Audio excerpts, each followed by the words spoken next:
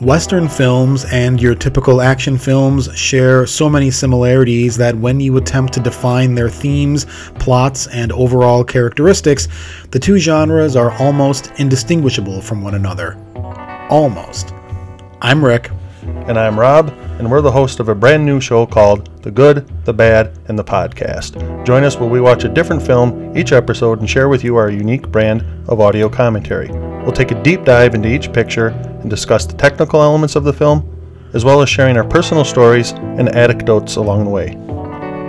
And while you can enjoy this podcast on its own, it's best viewed along with the film we're commenting on. So please, put on your headphones, sit back in your favorite chair, and watch a classic movie with us.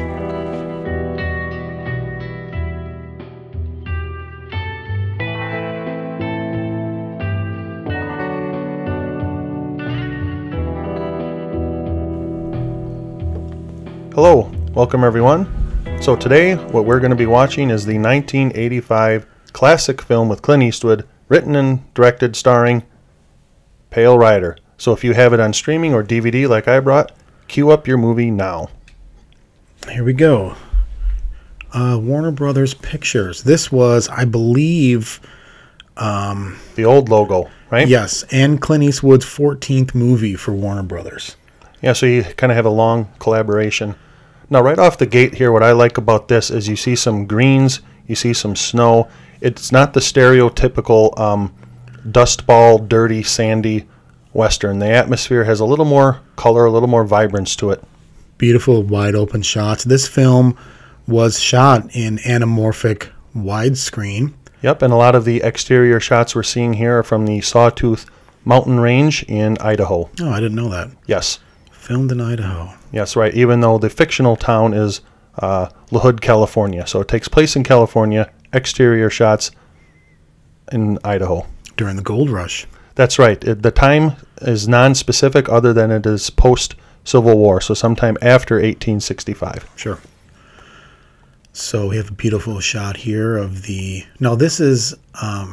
These are some of La Hood's men who are coming to shake down and drive out the tin pans, as they're referred to. Yes. The gold prospectors. Beautiful shot. Like, I wonder if this set is still sitting here. You know, and if I remember correctly, the spot where he goes into the bank, that's in Columbia, Idaho, I think, which was actually a town. So some of the stuff was filmed exactly on location, but then some of the stuff would, of course, be set pieces. Nice. And this looks very much like you could envision the West. You have the canvas tents. You have very minimal kind of wood shacks that these prospectors would have built themselves. Mm-hmm. It doesn't look like a Victorian-era antique mall. Right. It has kind of a gritty realism as opposed to an elaborate set piece. As opposed to sort of the shabby chic, you know, like modern vintage antique stuff you see. It is all very authentic and weather-worn. Yes. 16 by 9 anamorphic widescreen is typically used for widescreen shots and landscape shots like this as well, with these beautiful... You can see kind of, I don't know if you want to call that tundra on the rolling hills, but they're kind of pale in color, and then you have the green, and fall is apparently just coming up because we see some light yellows and oranges in the trees. I think you could classify that as tundra, especially in the winter. The terrain is very sparse. There's a classic shot that we see in many westerns, a close-up of the horse chest as they're splashing across the creek. Certainly. Now they're on full gallop here. We have a sense of urgency, don't we? We do. And I think with filmmaking and storytelling, you want to add a ticking clock element for suspense, to build suspense in your stories. And this sort of juxtaposition between the tin panners sort of blissfully unaware of the danger that's coming. That's right. Coupled with the urgency, the urgent riders, definitely adds that ticking clock. When are they going to arrive? Counting down the moments. Now here we have the young girl in the film. Played by Sydney Penny. Beautiful young lady. And there we have Carrie Snodgrass, who is doing laundry. She was a longtime veteran actor. She was also in some Bronson films. Yes, not my favorite actress. She's very wooden. She's very wooden, and I think when I watched this film for the first time, I realized how beautiful it looks, but how crappy some of the delivery is. Right, and if we focus on crappy, a lot of it unintentionally comes from her. Because I think of a lot of LaHood's henchmen and guys like Michael Moriarty, he plays Hull. Yeah. And a lot of those guys, I think, do just fine. They really do. And, she's certainly not like a Nicole Kidman or somebody you can't give a line reading to. You can say, hey, why don't you just, can you give me that line again? And this time, so here we go here. This is the first confrontation of the film. And this movie starts with a bang right out of the gate, right? Yep, and that's exactly what you need in Act 1. You need something that gets the audience's attention. They're coming downhill, which I really liked that, how it was filmed at the base of the hill. So you see him cresting and coming down the top, and shacks are being pulled down with lassos, revolvers are out. So they are being very forceful with the tin pans. And really the goal here of LaHood's men is to scare these villagers, these panners, away from the settlement, because LaHood improperly believes that he has claim to this canyon, which he doesn't. Right. They are standing in the way of his progress, not their own. Correct. So these are just a group of 10 or 15, 25 people who are... a small community. Yeah, trying to carve out living.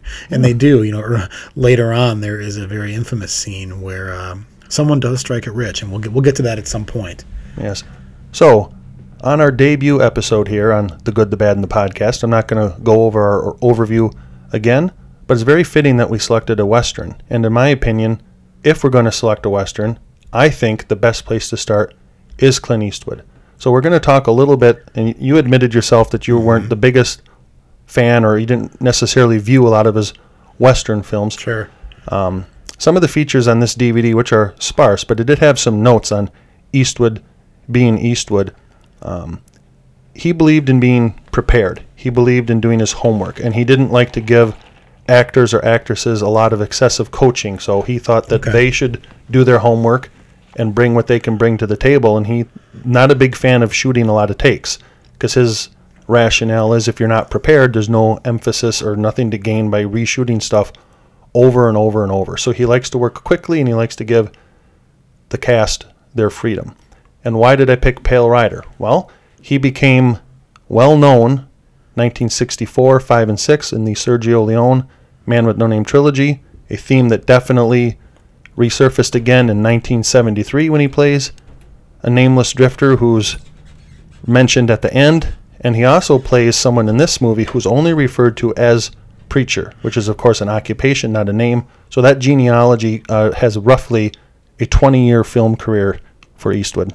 So back to your point, let's talk a little bit about that information that you dropped was very interesting. About he's a director's a director who's an actor, right? So yes. So I believe he's directing people the way he probably wants to be directed, and that is just a sign of a good boss, right?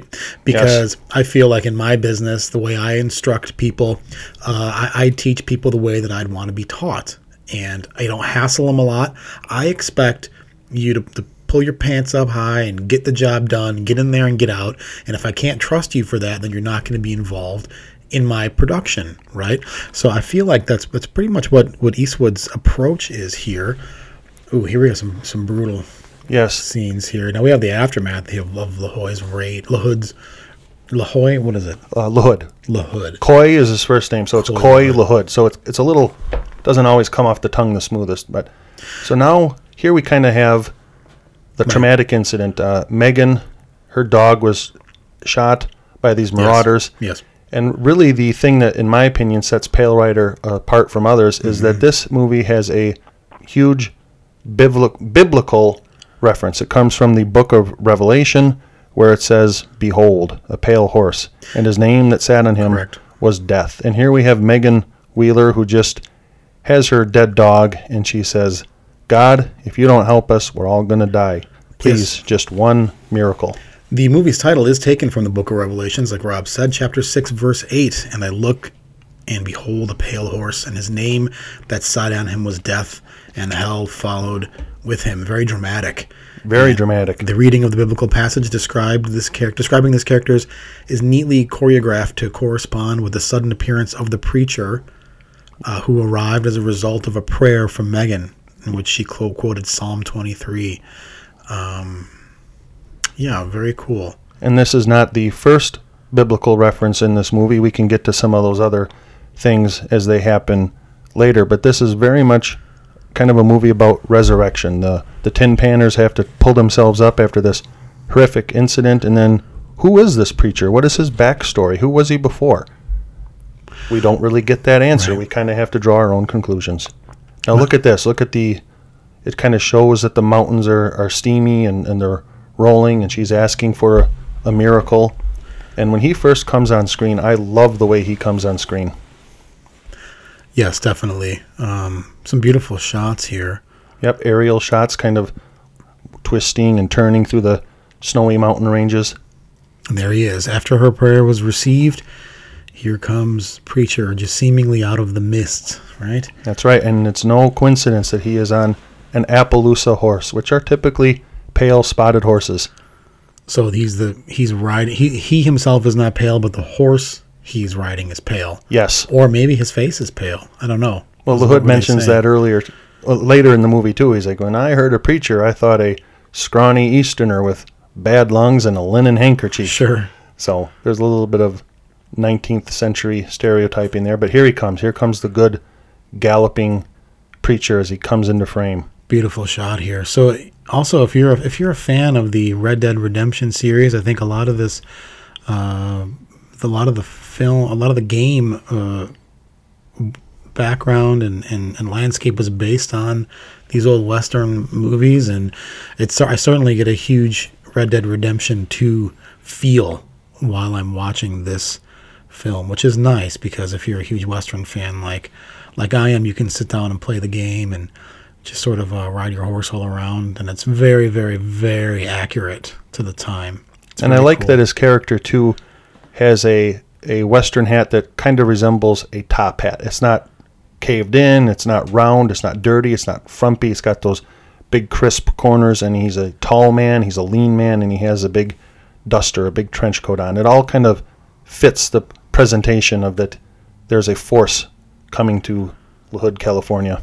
This was the first big laugh of the film right here too, when this guy gives kind of a comical. Don't you think that's kind of dumb what happened last time? A little funny. Michael Moriarty, the actor we just saw riding on top of the stagecoach there, was playing Hull Barrett. Is his character's name in this film? Yes, it is. You might recognize Michael Moriarty from a horror film called The Stuff, which was around this time about killer foods. And he was also in another horror film called Troll, which is playing the role of Harry Potter Sr. Oh, now off to the corner there, I don't know if you could see it or not, but the biggest building in the town says C.K. LaHood and Sons Mining Company. Okay, sure. So this town is owned by LaHood. Yes, it is. We have a dentist, a drug prescription place, a hardware store, and that's where he's going now to get supplies for the mining camp after it's been destroyed. Just a really bare bones town. Everything is very centrally located. Yep, it's a main street, and you have stuff on both sides, and looks to be a block, maybe two. It's not vast. No, yeah, and it's pretty practical for shooting this. And I wonder if they had to have built this just for the set. It certainly wasn't filmed in the backstage lots of Studio City or Warner Brothers Studios or anything like that. This was built. Yep. For this particular show. Hopefully it's still standing there. It'd be amazing to go and visit this, wouldn't it? Yes, it would. Now, there are some noteworthy extras in here. The gentleman here that runs the hardware store in the apron, he would later be in the 1994 On Deadly Ground with Steven Seagal, and he looks basically the same hairstyle, same mustache. And out in the street there, we saw a group of LaHood's men. The guy eating the apple, I believe, is Dweezil Zappa. He was also in The Running Man with Arnold Schwarzenegger. And the pudgy guy in the blue shirt was also in the 1982 John Carpenter's The Thing. He's the guy that the chest cavity opens up on the operating table and severs his hands off. Oh, no kidding. Yeah, so as they come back here to discourage Hull from ever coming back, I'm sure you'll pick up on that, Rick. Interesting. Very interesting. So here we have Hull. And the setup here is Hull is coming into this hardware store to pick up some supplies. And the shopkeep is saying, "Look, you guys owe me some money." That's right. You owe me more than a few ounces, Spider Conway, that son of a bitch, I've got him down for 85-33. Correct. So yeah, really showing up already here. That they're impoverished. They're down on their luck. They're not having much success yet in this film. And, surprisingly, the pursuit of money and that sort of thing doesn't play a huge role in this film. Like, no, it doesn't. They don't really focus on it. It happens, but they don't spend a lot of time with it. No. So they spend more time with they're just trying to survive, simply. That's really all it is. It is a survival movie. It's just about their struggle and really nothing else. It's a very straightforward. It is. And some critics, I read some newspaper articles of the period, they kind of compared this to High Plains Drifter, and they kind of said it was simple storytelling. And what one person views as negative, I view as a positive. This movie is 2 hours long, and it doesn't take 2 hours to figure out the plot or who's who or what's what. It's a straightforward story, and by God, you enjoy it. Or you should. Correct. Because I certainly do. And here he comes out with some canvas and burlap. See the guy there in the blue shirt? That's the guy from The Thing. You recognize his face? Oh, I sure do, yeah. Definitely. And there's Mr. Zappa there, just about ready to toss his apple core. And in just a few minutes, we're going to have the first appearance of the preacher who comes to Hull Barrett's rescue. And here these guys are warning him to stay out of town, which... It implies that he was beat up last time he came to town. Right. Because they said a kick in the head, maybe it'll jar your memory, maybe it'll come back. And the reason why they're keeping him out of town is to, just... Stop their progress. To intimidate them from doing anything and say, well, we can't make progress. We might as well just pack up and leave. Now they're trying to encourage him to fight by saying that Megan would be nice to get intimate with. I'm just kind of paraphrasing. He says, I didn't come to fight when you shouldn't have come at all. And I thought that's where this movie was going to go. I had assumed that they might kidnap the girl on my first viewing. I was like, they're probably going to kidnap her. That line right there might be a good setup for later on. They make you think that. But, they plant that seed of danger. Like, can this happen? And it's a very real element to this film. And Christopher Penn does attempt to assault Megan later in the mining camp. There's a great scene of that as well. Now Barrett here is getting pummeled by axe handles, and he's trying to crawl away, and they're pulling him out from under the wagon to continue the beating. Now, Rob and I watch a lot of movies together on our other show, and we do notice a lot of tropes. And I really enjoy Rob's insight into the police uniforms and the hats and things. So I was thinking that we'll probably learn a lot about these style of hats and the style of building, and we're going to see a lot of the same similarities. It'll be interesting to learn this sort of thing along the way, like what is the difference between Preacher's hat here and this other guy's hat here with the rolled corner. I'm sure they all have different names. Well, I'm sure they do. And some of the hats definitely look like they're a cheap working man hat, where the hat that Eastwood has looks like it would be more of a gambler, a poker player hat, something that costs more money. Now, he's disarming these guys, and he is administering justice with a nice piece of hickory, and he'll actually say that later after he knocks the last guy down. And the action sequences here are a little clunky. Like, some of the editing is not as modern. This is definitely a throwback to some of the more 50s westerns. Not even 60s. Some of the Leone westerns, the action was a bit more polished than this. This is a little clunky. Well, I don't think in most cases this stuff was done by stuntmen, so I think they had to probably be careful, because even though they use movie props, anytime you're doing fight choreography, you don't want the staff or the crew to get beat up on. Sure. So there's a little bit of an editing process there. But there is. And more modern westerns, you certainly would see a little bit more polished action sequence. So here we have they're all knocked senseless after. Hull Barrett is very impressed here by the preacher. Yes, coming in and saving the day. Basically, I think that the preacher he's a superhero in this one, right? He's Spider-Man, he's Batman. He's coming to the aid of these poor people who need his help. He's helping those who can't help themselves. So in that sense, he is a true hero. And if you notice too, he never initiates the conflict, but he will step in to stop it. Certainly, he will. So he did not start the fight with those guys. They were already mid-beating of Hull, and he stepped in to stop it. Yep, he does. So, and now Hull is taking his supplies, over meager supplies he was able to borrow, and he's going to head back up into the mountains there and inviting the preacher to come along, can't offer much but 2 hots and a cot or 3 hots and a cot. And Yep, that's exactly what he says. I only have a 2-room cabin, but you're welcome to one of them.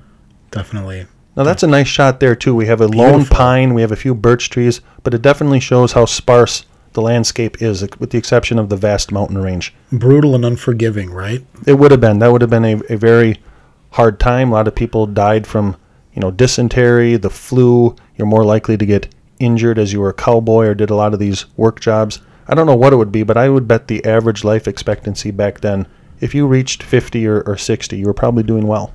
And that was really probably based on misfortune and not so much on, Recklessness or Sure. These guys they had to cut all this stuff down by hand and strip all these trees and build everything, and just a brutal lifestyle. And I can't even imagine certainly how spoiled we are and how huge our problems seem. The amenities and comforts that we have didn't always exist. We take it for granted, especially in this one. Now, the suspension of disbelief is a little bit greater when you watch Once Upon a Time in the West, because it is certainly, Leone's films are certainly much more romantic, and they don't show the hardworking, real side of life that this does. Yes, and I don't want to get too off track here, but I just finished Once Upon a Time in the West, and my feeling on that film is that it is too long, and part of that is the way that Leone films. Yeah. He likes the subtleties. He likes the build-up.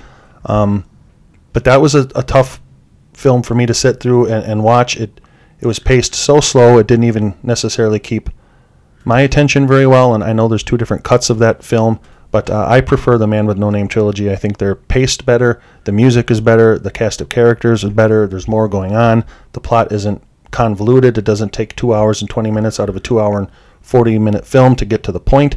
So even though I recognize it for its subject matter and cultural significance, overall, I don't like that as much as the other films. Certainly.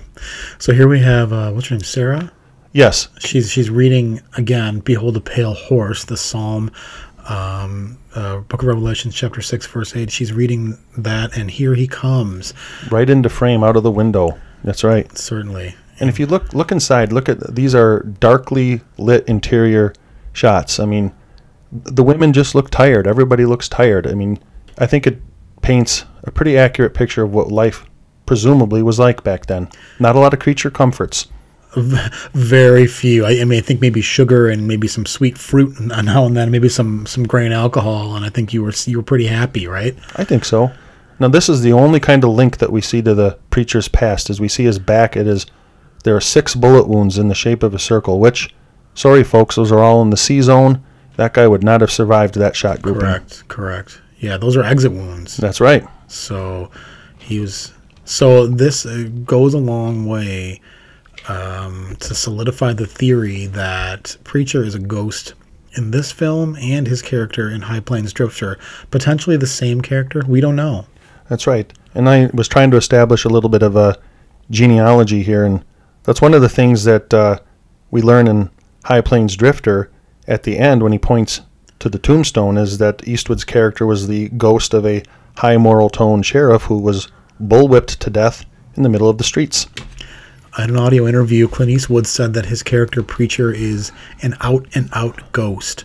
However, whereas Eastwood's 1973 Western High Plains Drifter resolves its storyline by means of a series of unfolding flashback narratives, although ambiguity still remains, Pale Rider does not include any such obvious clues to the nature and past of the Preacher, other than 6 bullet wound scars on his back and his relationship with Stockburn, who claims he once knew a man like the Preacher.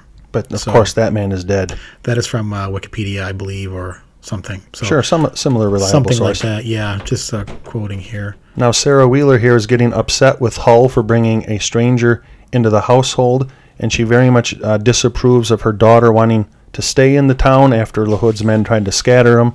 So that's where the argument is coming from, is she doesn't approve, and of course they don't know that he's a preacher. Now they all feel a little embarrassed when he comes out with the collar on. So we have this moment of, certainly, get this guy out of here, and then he comes on with this very, very shocking moment here. And I think you really have to put yourself in the shoes of these people and the importance that preachers and holy men, religious men of that time the significance that they played in their lives. A much larger role than in the 2021 society. Yes.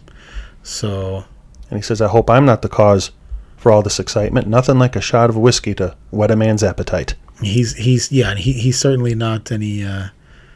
He's not afraid to drink. None of these guys were back then. Even preachers, they just were not afraid to. It just wasn't a thing. It didn't matter. See, she says, I didn't realize. I want to apologize. Yeah. And here we have Sarah taking an immediate interest in him. And, of course, she does fall in love with him as a very misguided teenage love for him.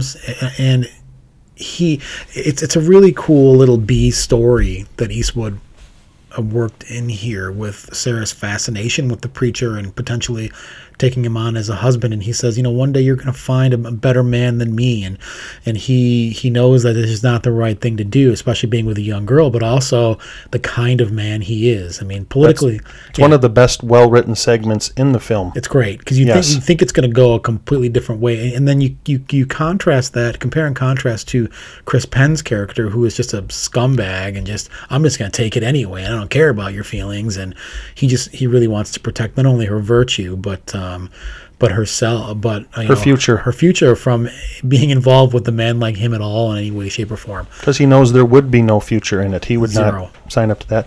Now here we have the first showing of the LaHood mining operation, where they use water and a series of old equipment to blast the rock away, while the tin painters have to do it all by hand. Correct. And later on, Chris Penn does explain how they do this, and it's all about like the downward water pressure and how the starts water, in a bigger pipe and goes to a smaller pipe, and that just blasts it all away. And I just assumed that this was some sort of way to, because they're making gravel essentially here, right? This is they're blasting away the gravel and trying to find any gold that's in there. And then they pan with like conveyors or something like that. Is that what they're using? Sure. Something like that. Yeah, so it's a much, much quicker process. They can do tons of work a day, where these miners, of course, they can't compete with that. This guy's his buddy here looks like a young, kind of like Randy Quaid a little bit. Randy Quaid could have played that guy's role, the guy who got shot in the face. Or no, the other guy there.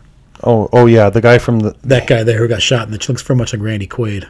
Yeah, he got his face kind of beat up a little bit there. Now this is a very early on-screen role for Christopher Penn, who got his start in 1983 Rumblefish. So this movie's from 1985. So I'm a big Chris Penn fan. Of course, all of our film nerds out there probably recognize him as best as Nice Guy Eddie from Reservoir Dogs.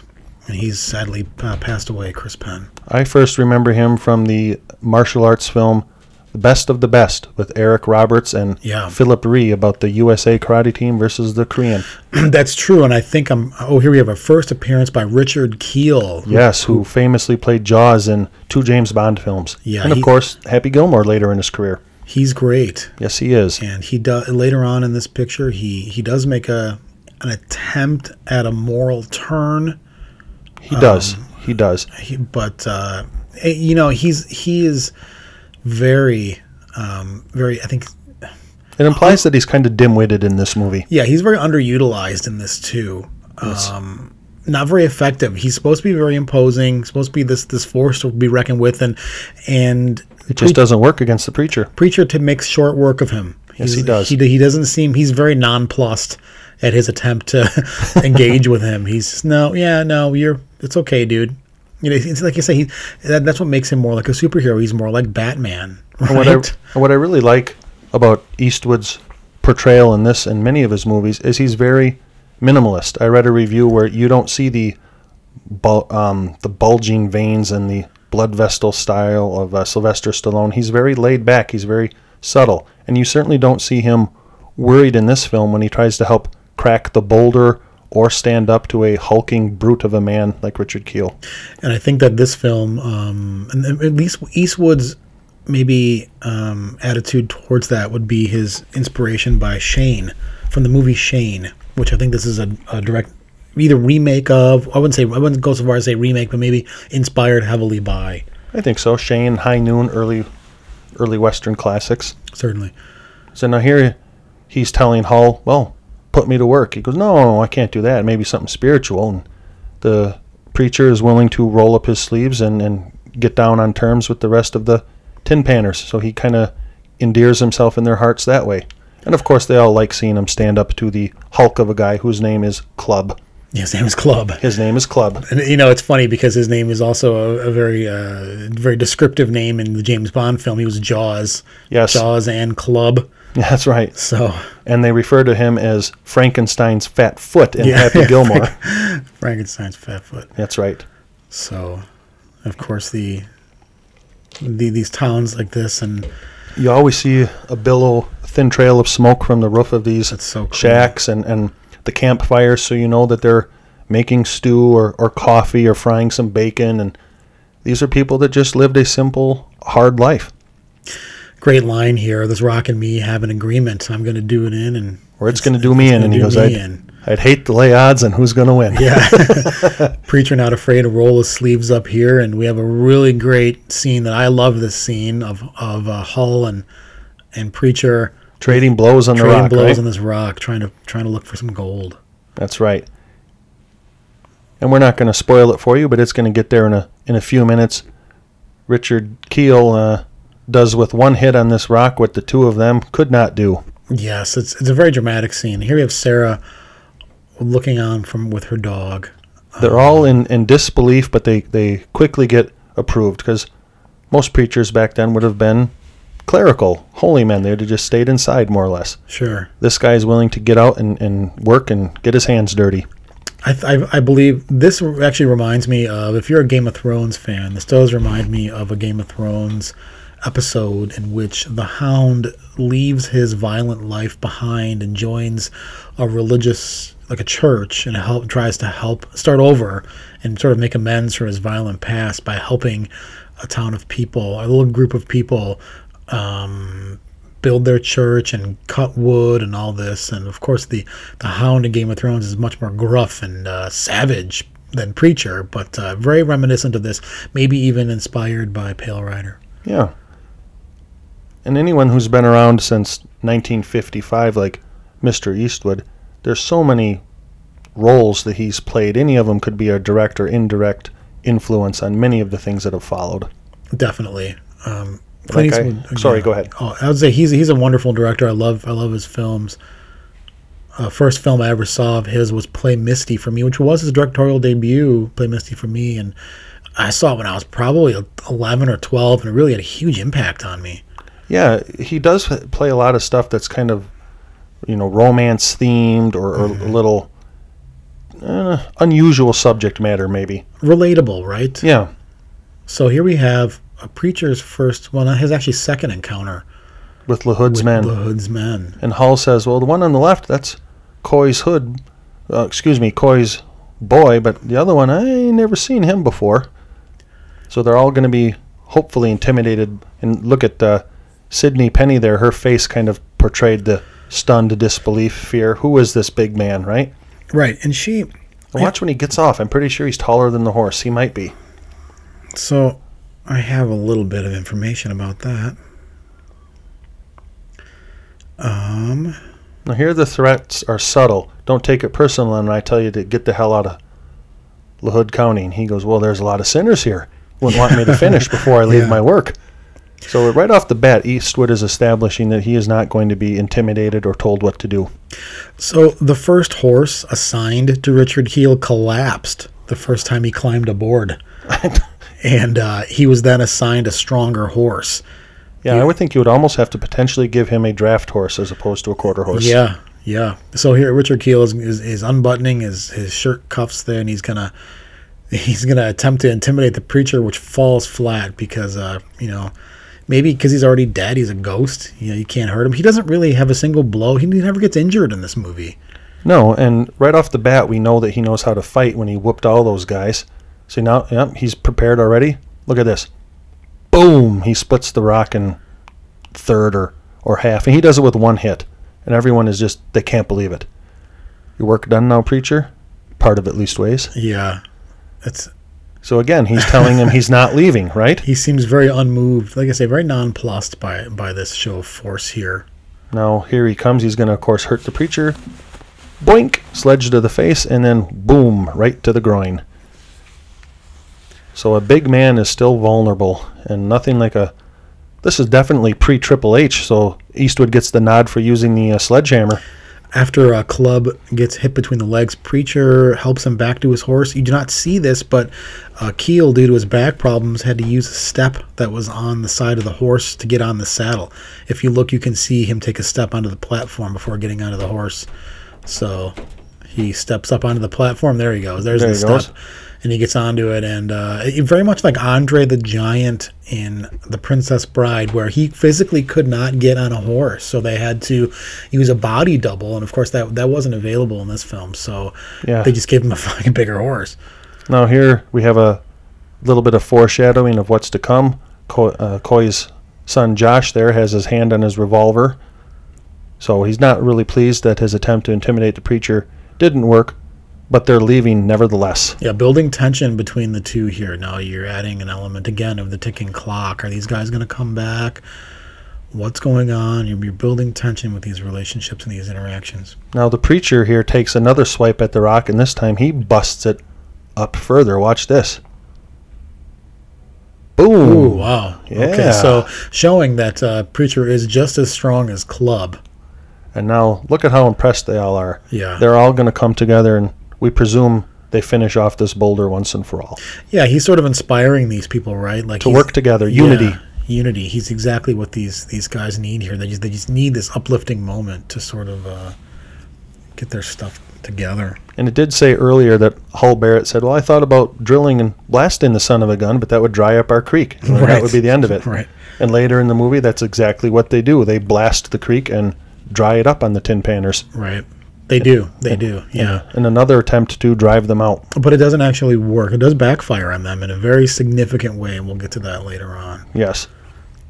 What I like about these guys is you see a lot of tans, gray, brown. I mean, everything is kind of drab, right? Nothing real extravagant. Except back then, maybe 100 years before this. This takes place in the late 1800s. I'm sure 100 years before this. Pink was not actually a gendered color then. So you'd see the color pink in a lot of, to show that you were affluent and you were very fashionable, right? So George Washington often wore a lot of pink in his clothes just to show that he had money, that he had status. He was status. So here comes Coy LaHood back from a business venture in Sacramento. You can tell he's a wealthy man. He's got a tailored suit. He's got a vest. He's got a gold pocket chain on his watch. And he's not too very impressed when they tell him that they couldn't drive the preachers off. Couldn't drive the tin pans off, and now there's a preacher in town. Right, correct. So, and of course they're nervous to tell him about it too. They're sidestepping the issue. Well, we went down 20 feet. Still doing pretty good. But then he gets right to the point. And what about Carbon Canyon? Yeah. Yes. So not gonna work out there for them too well. This film was remade as Missionary Man in 2007, starring Dolph Lundgren. Really? Yeah. It's The Missionary Man is about a lone biker who rides into a town in the aftermath of the death of his friend, and he discovers that his friend didn't die but was murdered by a local businessman who would let nothing stand in the way of his plans to build a state-of-the-art casino on Native American reservation land. So, on a mission of justice, Dolph Lundgren confronts and defeats the bad guy and his men in a tour de force showdown where the one rider vanquishes the many. That is interesting. It sounds awful. I'm sure it is. No offense, Mr. Lundgren. I love Dolph Lundgren, but we will not be watching that on this show. Maybe we'll watch it on our other show. I think so. Maybe. maybe not on this one. Yeah. With the emphasis being on genre classics, I can't really think of anything where Dolph is the leading man in any classics, although he's been in some very noteworthy movies over the years. Yeah, certainly. But so now LaHood is bring this preacher to me. He wants, you know what he's going to do? Yes. He's going to try to bribe him, which is another biblical theme. The devil tries to bribe Jesus, and LaHood tries to bribe the preacher. So another Bible reference here on old storytelling themes. Interesting. Very interesting. Yep. And we'll get to that when he gets in LaHood's office there. He goes, well, first thing we do is build him a new church. Then he'd start thinking about clothes. Well, you get him tailor-made. Then you start thinking about the collection plates. Well, man, in LaHood County, he'd be very wealthy indeed. Well, that's why it won't work. You can't serve God and mammon both. Mammon being money. Well, LaHood he's not a dumb man. No. He understands the consequences of his actions, right? So he's going to suggest that they bring him in in a certain way, and he says, no, don't do it that way because that's going to have this effect and this effect. He's very aware of the causation. Yes, he says, don't make him a martyr. Sure, yeah. The last thing they want is to make him a martyr. So, and something tells me that like no matter what approach they took to the preacher, nothing would have been effective. But and he's also trying to use his status too to bribe the preacher. He's saying, hey, if I can pay this guy, if I can get him on the take, so to speak, problem solved. Right. Then the Tin Panners will ultimately give up this struggle against us. Right. And here we see Megan. She's combing her hair in the mirror. She's asking about what age some other family members were married. So she's definitely starting to swoon for the Clint Eastwood character. Yes, by saying, do preachers get married and all of that. So, but you also see the B story here that sets up between Hull and the woman. Well, I can't remember her name. What's her name? Sarah. This woman here, the mother. Sarah, yes. Sarah, they're both named Sarah. No, Sarah and Megan is the Megan. daughter. Yes. I keep, forgive me. It's my second time watching this film, and I didn't. No, it's okay. I don't absorb it. It's from the '80s, and Yes. I wish I would have, watched it as a kid.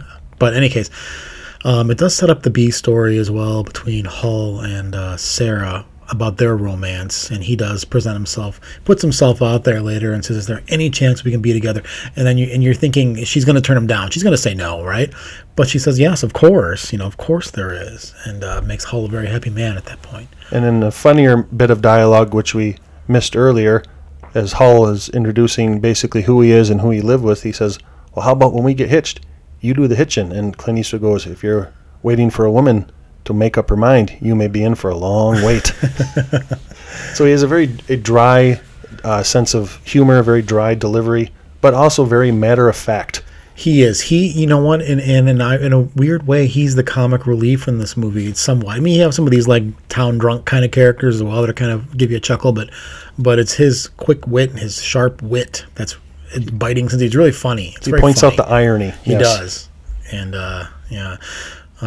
So now he's very proud because he just found a significant gold nugget, and they're going to go into town to try to clear some of his debt to the hardware store. It's pretty cool, right? He has this tiny little nugget, which could be worth, who knows, $150 back then, and I would imagine it's about $150 if he says that it would clear your credit. Clear his credit, and his buddy's credit was 83, whatever it was, and sure, it could be $200 even. And now going to town was a big deal then. Who knows how long it would take? I assume it would be like an all-day event. Right, and I think that this was something that didn't happen every week. It didn't happen every month. It may have been an annual. It may have been a biannual. As later as Spider Conway goes in there, his sons are in no hurry to leave, and it proves to be a fatal mistake. You got to wonder, too, if a lot of people back then didn't have scurvy because they did not have any vegetables or fruits or anything like that. Maybe apples, rarely, but... what about the personal hygiene? I mean... Well, they had a river to bathe in, but, no toothpaste. No, God. But they didn't have any processed food, so they weren't facing all of that. See the building there? C.K. LaHood and Son, mining and smelting? But they were all living on just meat, shooting, game and rabbits and elk, and deer and bear and stuff like that. But very little in the way of vegetables, starches and vegetables and stuff. Maybe some wild carrot or something. High calorie diet, but these guys worked hard. God, imagine the amount of work it would be just to provide sustenance for these people. So now here comes Josh LaHood coming to tell Preacher that his father wants to speak with him. And they say, no, he'll be fine. You don't need to go get Hull. Right. And Josh here comes across as very sleazy because every time he's always like, Megan, nodding his head towards her, and she's not interested. No. In this scene here, he does get down off of the wagon here, and he goes in, and I just assumed that something awful would befall these two women as soon as he's out of their sight. Like you come to expect that sort of thing. It's a good misdirect. It's a very modern way of doing that. And then he, of course, that would lead into the next sequence where he would, of course, have to chase after them or whatever. But it doesn't happen in this. They're left untouched as he goes in to deal with Now, in this interior scene, I did notice they transfer the interior here. It's so dimly lit. And Yes. that's very intentional because it's very authentic. There is no lights other than lantern light, and the lantern light, Kerosene lamps. they don't offer any sort of glow. The firelight there, it's very, very, very dark in this scene. You can almost see zero background detail. Even in the 2K restoration that I have, very little shows up in here, and I think that's good. It's a good thing because it really puts you back into that time frame. It's very. They would not do that today unless it was as like a film noir sort of look to it. Yeah. Now LaHood is bringing him a drink, so we're whether it's brandy or whiskey. Now here comes his bribery. Why not invite the devout and humble man to preach in town? This is a great scene, a scene that we talk about quite a few times. It has a big impact here. It goes to preacher's character. That's right, which is uncorruptible. You're not going to intimidate me by force, by using a big man like club. You're not going to bribe me with drink and the promise of money. No, and I think the reason for that is why he's so staunch in his convictions is that he's lived that life, right? You can infer that based on his past and his wounds and where he is now in life as an old grizzled man, he's lived that life, and he's unyielding in his beliefs at this point. Whether he is a preacher or not, we don't know if he's an actual preacher. But we do know that he does have strong convictions of what he believes is morally right and wrong. And yes. he's willing to uphold that to whatever cost. Yeah, and this conversation between the two of them is really, really good. LaHood brings out a writ, which he shakes and tries to get him to read. And he goes, if it was worth the paper it was printed on, you wouldn't try to bribe me. And he goes, well, I'm trying to avoid violence. I come up short. He goes, would you buy these people's claims? They go, how about 100 head? How about 1,000? Then they laugh at him, and he goes, I'll go 125. Stockburn and his deputies will cost you a lot more than that. How would you know? So there's the first reference to the backstory for this character. Sure.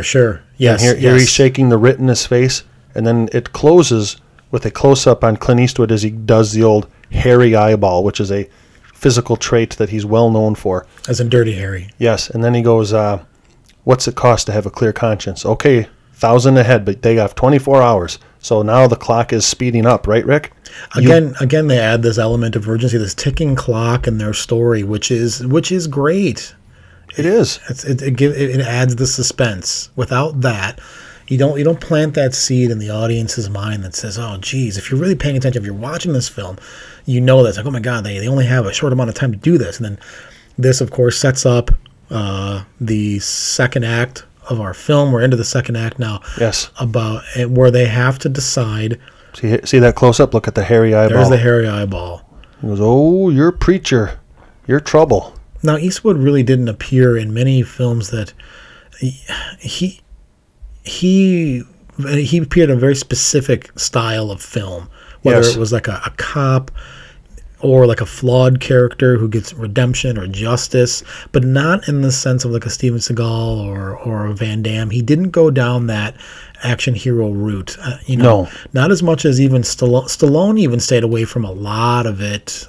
And he tried to be more of an Eastwood, but he did get sucked into some of the commercial elements of it. But Eastwood always tried to stay a bit more serious and dramatic, except if he was doing like Any Which Way You Can or Every Which Way But Loose and things like that. But which are both fun movies. Fun movies, but again, he plays the same character in every film, basically, right?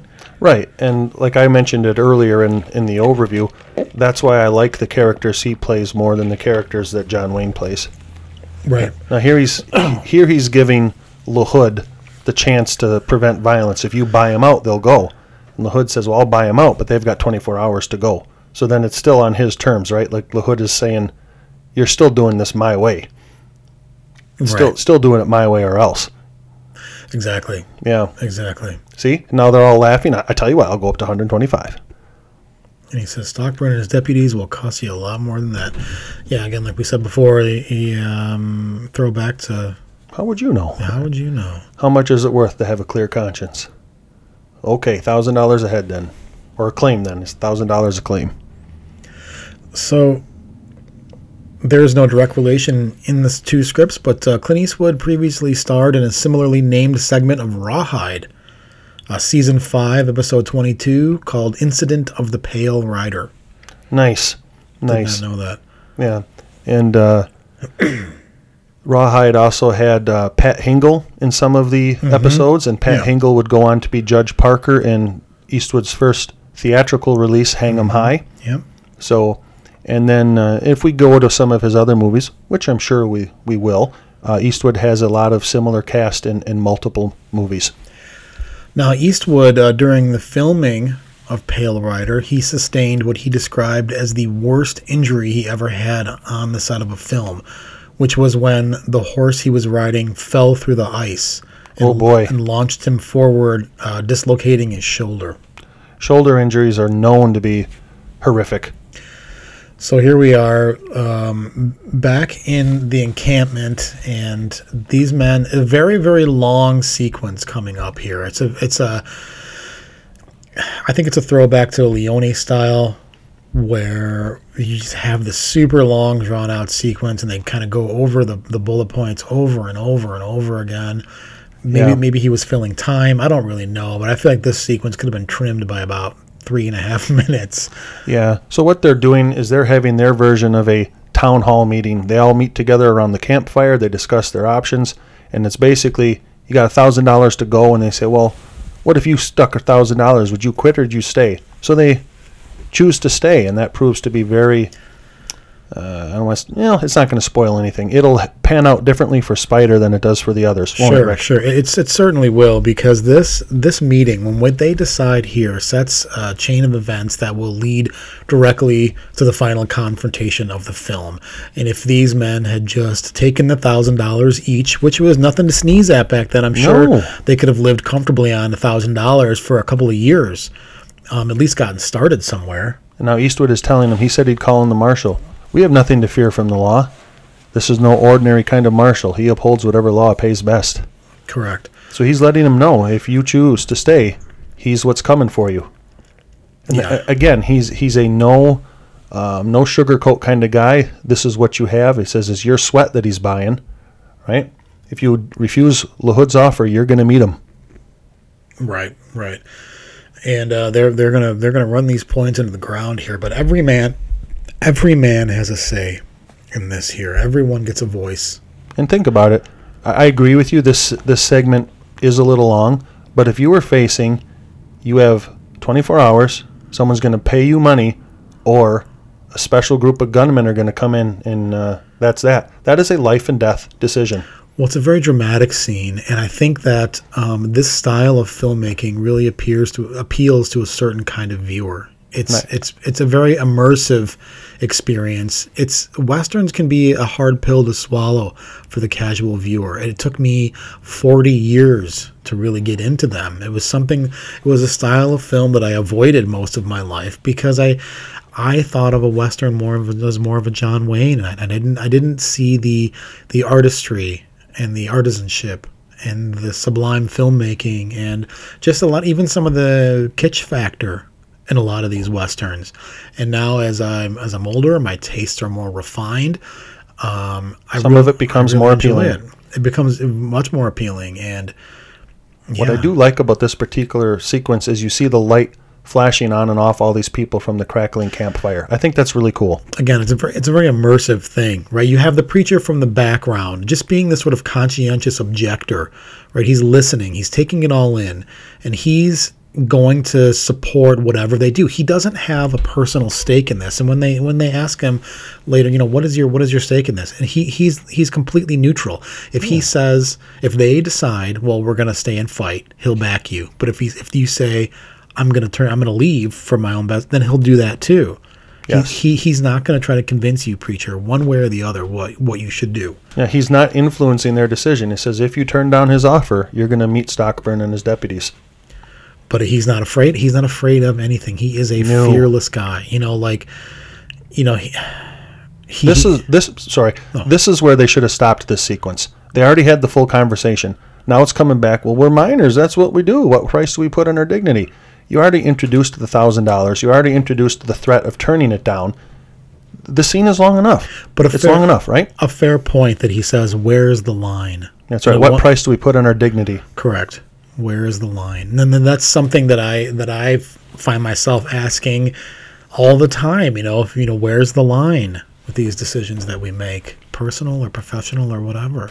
And here is another very overly simplistic, good biblical reference. These tin panners are struggling with life, and they're looking for faith and comfort from the preacher. We all struggle with life in our own way, whether you go to church to get answers or find answers elsewhere. We all struggle with life. We all have big decisions to make. It's a relatable subject matter, common ground, right? Sure, exactly. And their point was like, I'm no coward, but I'm gonna stand and fight and protect what I have, which I think is it's a fair point, and I'm not gonna be as easily swayed. They have a lot invested here, like you said. They've all buried family members here. They're trying to create their own little niche in the world. And I think their feeling was like, well, this has all been for nothing then? A little bit of money? There's got to be more to life than money. That's right. So now here we have the resolution of that scene was they are going to stay and fight. And preacher walking off into the woods here, which is a kind of an unusual setting for a Western, the sort of sparse forest here, and he's confronted by Megan. And these are birch trees. I don't know. Birch trees, yes. Who will profess her love interest for him. And the dog was killed in the beginning rate of the film, very much like the beginning of Once Upon a Time in the West, where the dog was killed. Was that Once Upon a Time in the West where the dog, or is that Good, the Bad, the Ugly? Oh boy, I don't think it was Once Upon a Time in the West. Okay, it's Good, the Bad, the Ugly then, or maybe no, maybe it was A Fistful of Dollars. They all kind of blend in together. Sure. But one of those films, a dog dies in the very beginning. And in fact, not to get too far off topic, but I did watch an Italian crime film this morning at work as I was drawing my appointment, and I did see another crime film where a dog was killed, and I really dislike those moments. It's the low-hanging fruit. It tugs on all of our heartstrings. The death of a pet is tragic. We all feel that. You see it a lot in horror films. I've never liked it. I don't like seeing dogs hurt. No. Now she's talking. See, she goes, there's nothing wrong with making love either. And he says, I think it's just best to practice loving before you think about the other. So he's trying to politely let her down that this is not for me. You're not for me. I'm not for you. This is not going to happen. What you're feeling is natural. See, Megan, most folks around kind of associate that with marriage. So he's kind of telling her, you need to wait for your married husband. Well, I'll be 15. So she's desperate, right? Well, she's I wouldn't say she's desperate. I would say that it's the first man that she's met that he's got strong convictions, right? He's a good figure. He's strong. He's virtuous. He's righteous. He possesses all these qualities that no other man that she's seen has so far. So of course it's very normal and natural for her, but someone has to look out for the interest of others who may not be fully aware of the choices that they're making, right? So that really shows the character of a person. See, he just said 99 out of 100 men would love to take you up on that, but you need to focus on the person you're going to spend your future with. And his point was, if you feel this strongly about me and you think that I'm this great, then you need to trust me. What I'm telling you is accurate. That yes, please just save yourself for someone who's more worthy of your time now. In your limited experience, you may believe that I hold all of the keys and answers to your life, and I'm all of these sort of things, but trust me. If you care for me this much and you really hold me in that high regard, believe me that I'm not what you think I am. Yes.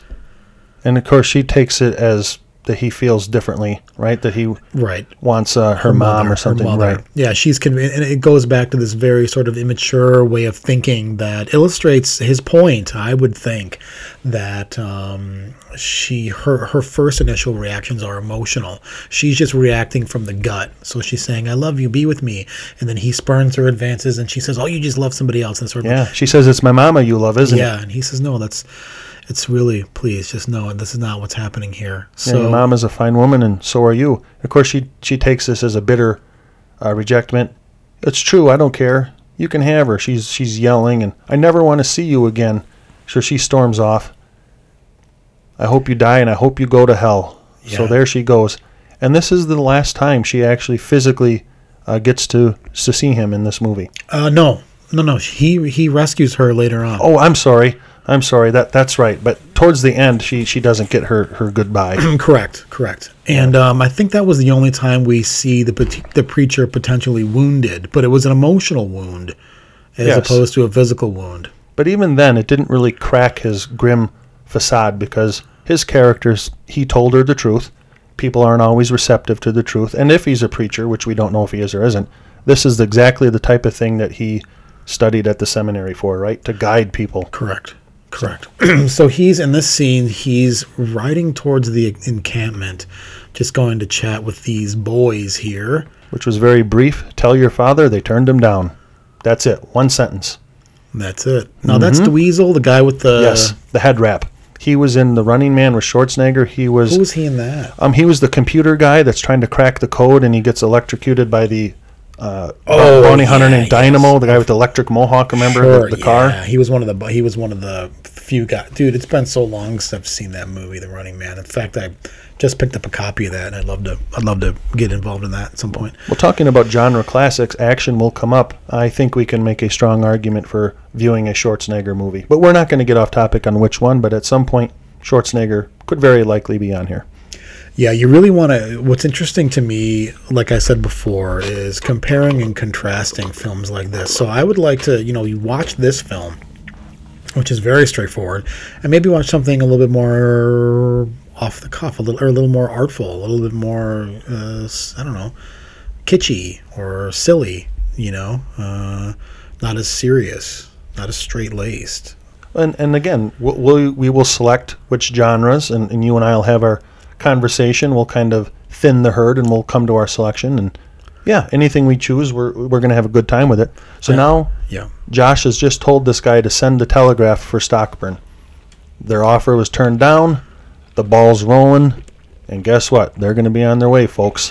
What's funny about that telegraph, too, is the technology then. They had these telegraph wires that ran all across the country, right? And you had to be on the other side of that thing. Yep, to hear that tick, tick, tick, tick, tick, tick. Yeah. So the Morse code. If you didn't get it, you're taking a leak in the water trough outside or something, and you missed that.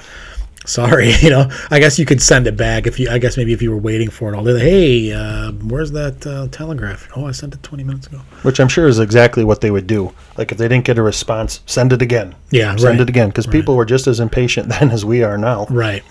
So we have the preacher is cleared out. Michael Moriarty came in to look at the bunk here, and the preacher's gone.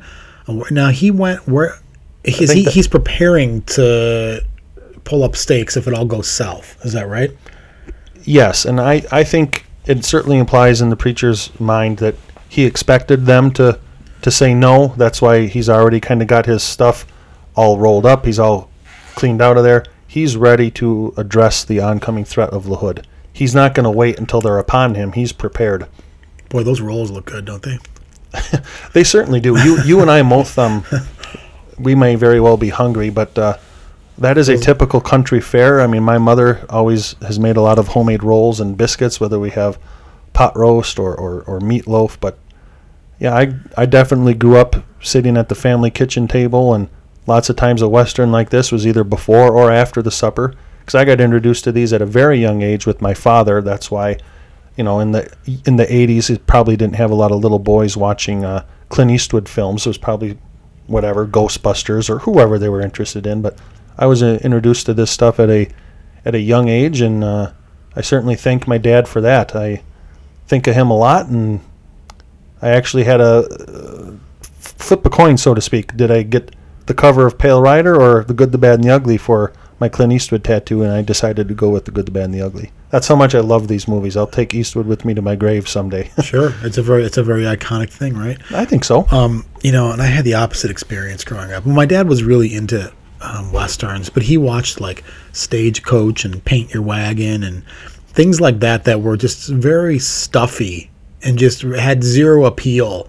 Oh yeah. For a kid like me, I grew up in the 80s. I was the youngest of 5, and I was very much into pop culture, like the Ghostbusters and all stuff like that, and horror films. So Westerns just flew right over my head, and it's only now in life, after my dad has recently passed away, that I wish I could we had a better relationship, that I could have sat down with him and gone over to his house on a Sunday afternoon, like you said, and watched this movie with him. And there was only a couple of moments that we shared later on in his life after he became sick where we got to sit and watch things together. And mostly it was just trash TV. He was pretty interested in like sci-fi shows and even like Charmed and Buffy. It was kind of weird, but See, my dad loved sci-fi stuff too, because he saw Creature from the Black Lagoon as a little boy, so he always loved creature films like Alien and Predator, or even the crapper Creature. But we'd either look for something like that, like a monster movie. Like he liked Leviathan and Deep Star 6. Yeah, my dad did too. He took me to see They Live. He took me to see The Fly 2. He took me to see RoboCop 2 with my brother. And then of course my brother introduced me to a lot of the films like The Warriors and Best of the Best and stuff like that. So we have Sarah blaming Michael Moriarty's character for the preacher's departure. And here the preacher is coming in to the library the bank and giving him a key to the safe deposit box, which holds his revolvers. Now this is symbolically huge. The collar comes off, the gun belt comes on. So the path of peace, pacifism, we've exhausted all options there. Now he is going to become a man of action, a man of divine justice, right? Exactly. Divine intervention. Exactly. So that makes you think what his course of action was when he had entered the town that day in his first appearance. At some point, he stopped by that bank, took out a safety deposit box, and put his weapons away. And very careful. It makes you think back to the encounters that he's had already with the other characters, especially Club. He didn't have his pistol on him. No, and he didn't have his pistol on him when Josh reached for his own pistol on his belt. Exactly. So again, what a really cool moment for the audience to think, oh man, look how fearless he was, or look how close he skated to the edge of danger in that that situation. It also reinforces, in my opinion, that he is a man of principle. He'll get his guns if the moment calls for the guns. He doesn't go to the gun first. Sure. But he has it if he needs it. And that's exactly what that moment signified. Now here is this. Has he dammed the river yet? Yes. A few minutes ago, while we were talking about kind of childhood movie roots, we missed the on-scene depiction of an explosion, and there's a big dust cloud. So the creek is dammed. So they no longer have access to running water. But they make a choice to dry pan for a few days because the preacher's gone. They're all kind of frantic. Where's the preacher? And the Hood's, well, he said Hull goes, well, he said to do as he'd do if, he were here. And Spider picks up on it. He's like, you've got sand, Barrett, but you can't lie. We're spit. So Right. So Spider knows that the preacher's gone, but Hull Barrett convinced the others. Yeah. Now see how close I am. See how... You got sand, Barrett. Yep. Yeah. But you can't lie worth a damn. Oh. So how many times have you seen this movie? Quite a bit. Honestly, if I had to try to guess over the course of the years, I've probably watched this movie 30 or 40 times. Cool. Yeah. It's just, I'm weird that way. I have not weird. I have a handful of movies that, for whatever reason, whether it's nostalgia, whether it's just what I view as quality versus inequality, there's certain movies that I can come back to and I never get tired of them. I watch this movie probably once or twice a year faithfully, and I just don't seem to get tired of it. Now here we have Stockburn and his deputies riding uphill. Look at that big shot, Rick, of that vast mountain. And they're all identical, right? They all have kind of the same uniform. They wear the same type of duster. And one of the deputies is, of course, the great Billy Drago, whom we love. Billy Drago, yes, from a lot of the action films, though. Tell me what Billy Drago's been in. Oh, my goodness. I also remember him from The Untouchables. He played one of Al Capone's henchmen, who De Niro played Al Capone in The Untouchables. He was also in Death Wish 2 with, Delta Force 2. With Chuck Norris. He plays the main drug baron in there. Oh, boy. Even later in life, he was in The Hills Have Eyes. He played one of the mutants in The Hills Have Eyes, the 2000s series. Oh, okay, the 2000s one. That was a great movie. I think so. It was gritty. It was raw.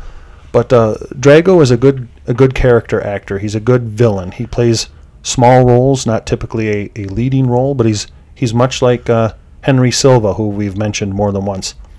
And to your point about watching these films, here we go. Look at this is where this guy finds a football-sized gold nugget. It's got to be worth $50,000-$60,000. Oh, easily. Easy. I mean, Barrett was ecstatic to find something that was the size of a chicken nugget, right? That would clear his debt. Yes. This thing, Spider is a wealthy man now. So La Jolla, his plan of damming the creek has completely backfired in the sense of now the water has run dry. It's made it significantly easier for these men to find a piece of gold this size, and which I guess if you look at it in retrospect, if he is such a bright villain, he understands what's going on. Don't you think he would have realized that? I think this is just one of those intangibles that you just don't know. It's just dumb luck that they happen to find this massive nugget just under the surface, because this is the area that they've been to time and time again over the years. What makes a person look for the treasure 2 feet over there versus 2 feet over here? It's just randomness. I think he knew that they depended upon the water for how they mine, so sure. His motivation is certainly there, but this is one of the things that you just couldn't foresee happening. No, just could not foresee happening this. Now, this guy, Spider, is a very tragic character. He is a brainless barn owl. Let's just say that, Yes. They called him a brainless barn owl, and he certainly is, his character. The shop owner referred to him as that son of a bitch, so he definitely has a little bit of a perhaps unruly reputation when he goes to town, which we're going to see shortly because he gets intoxicated. Now, looking at our screen here with the DVD cover, I was reminded of the poster that I found that I shared with you this weekend. That's incredible. And that's from a newspaper from back in the day, right? After my dad passed away, I was tasked with going through his apartment and sort of cleaning it all out. And when you have to go through a process like that with your siblings or by yourself, it's a very sort of emotionally draining and gut-wrenching experience. But I did come away with a lot of cool keepsakes that were not any value other than emotional value, sentiment. And one of them was this amazing rolled up newspaper ad from Pale Rider from 1985, and it was huge. I mean, it's probably the size of that giant board over there. It's absolutely massive. That's wonderful. That's absolutely wonderful. It was so cool, and I'm really afraid to mount it because you're like, well, you got to mount that, and I thought, if I put that on the wall with that newsprint, it's going to fade immediately as soon as the light hits it, because it's been rolled up in my dad's closet since 1985 for 30 some odd years, right? I think what you do is you get a large floating frame for it, so it's just glass on both sides. Yeah. And whether you keep it in your closet or whether you set it off in the corner that is not lit very well, right, give it the preservation that it deserves, because he chose to hang on to it for all those years. Not only that, but it is completely unscathed. There's not a dent, there's not a wrinkle or a crack or a tear in that thing. It was just rolled up in his stuff with a receipt wrapped around it, sort of taped with paper tape. And I was like, oh my God, I couldn't believe it. And on the margin of the paper, it said, whenever the film was released, which was June or July of 1985, and then the back of the paper had a big, very dramatic ad for Pale Rider. Yeah, it's a beautiful piece, and I really like that story because that links both of our fathers, who never met, never from the same area, right, to the same actor, the same subject matter, the same time and place. That's just a cool connection. It just goes to show Eastwood's fan base and appeal to men of that age, that demographic. My dad was born in 1939. So he's 6 years older than my father. Okay. My father was born in 1945. Okay, so they're from the same era. Yep. And tough guys, working guys. Salt of the earth kind of guys. Salt of the earth, no-nonsense guys. Yep. My dad was a carpenter, and he built houses before working at GM, and he was very much someone who, if he would have interacted with 5 people a year, that would have been just fine with him. I think he didn't like most people. He had a kind of an abrasive 60 grid personality. It was, if we're going to do something, it's my way, and it's not up for discussion. But he was very kind. He was very caring. He definitely, held a grudge, didn't have a lot of friends, but just like a clock, man, he was there, he was reliable, he provided a very good home for my mother and me. That's amazing. My dad was very much the same way, in the sense of sort of a no-nonsense kind of a guy, but a softy at heart. And it's no wonder you describing your dad, it sounds like you're describing Clint Eastwood. You know what I mean? My dad loved Eastwood. And there's a reason for that. Yeah, maybe he saw his own personality or his own lifestyle in some of these characters. Sure. We never really had that much of an in-depth conversation, but he loved these movies. Now, to get back on track here, now LaHood is explaining the mining operation to Megan, how it goes from a series of bigger pipes to smaller pipes, then it washes down, travels through the sluice. But he says, you didn't come out here to get a look at that, did you? Because I want to get a good look at you. And the reason why Megan is out here is because she's feeling very disenfranchised after her sort of confrontation with Preacher and her spurned advances, and her feeling just sort of displaced from her home, and just taking it upon herself to go and see the world. And she feels lost. She feels lost. And the only other place that she can think of going is to explore the nearest community, which unfortunately is full of rapists and horrible criminals. So he says, I want to get a good look at you too. And that's exactly what he tries to do. He tries to force himself upon Megan with a circle of onlookers. And you would think that at least one, I thought that these guys were going to come over and be like, hey, get the hell off her, you piece of crap. But the only guy that comes to her rescue is Club. Yes. And he says, and the last person that you would think, you'd think that guy would be sort of kidnapping people like this. But he comes over and he says, get the hell away from her. Yeah, and I think it goes to show that even though Club is a hulking brute of a man, he has some type of connection to the Preacher, who bested him instantly and could have finished him off if he was a cruel, murderous man, but he helped him back on his horse.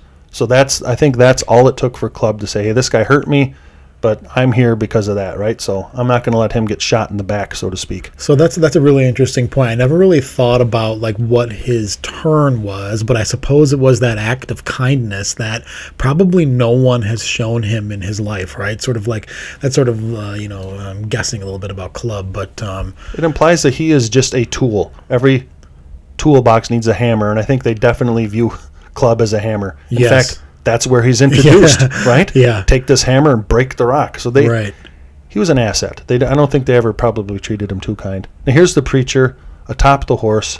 He fired. He's stopping Josh, who is of course pissed. He doesn't like it. Again, his superhero moment from the Preacher appearing out of nowhere, like sort of like Batman again, like a phantom, like a ghost. And coming to the aid here, shooting from the hip. With an iron sights 19th century gun. And I have some old revolvers. They're new, but they're fashioned in the old style. They are hard to hit stuff, folks. But blam, he shot the pistol right out of Chris Penn's hand and took Chris Penn to the ground here. He's going to try to reach for his pistol, and boom, again, right through the hand. That would be extremely painful because the vast majority of the bones in the human body are located in the hands and feet. Series of small bones, so that bullet wound would just crush and fragment all those. That would be a horrific wound. And I think back then too, it was inoperable. They can yank. It was a clean shot, so there was no bullet in the hand. It just destroyed the hand. Sure. Maybe it affected his work for the rest of his life. This character. Now here we come with Preacher swooping down, picking up Megan onto the, what kind of horse was that? You said? Appaloosa horse. Riding off here, and we don't see Club again. Oh, no, actually we do. Oh, we do? Well, wait a minute. Was that the last appearance of Club in the film? Because he does that in the final. No, he comes in one more time. Okay. See, which is kind of embarrassing. I've watched these movies so many times. Well, sometimes okay. I unintentionally combine two scenes into one. That's fine. Yes. Now here's Spider Conway, who was drunk in the town with a bottle, behaving like an ass. Like a what do they call a barn owl? A barn owl. A brainless barn owl. Yes. So it's a very silly moment. And it's playing on a stereotype. His last name is Spider Conway? Yeah. So it's implying that he's Irish. Conway. Yes, it's implying that he's Irish, and that's a stereotype of the drunk Irish.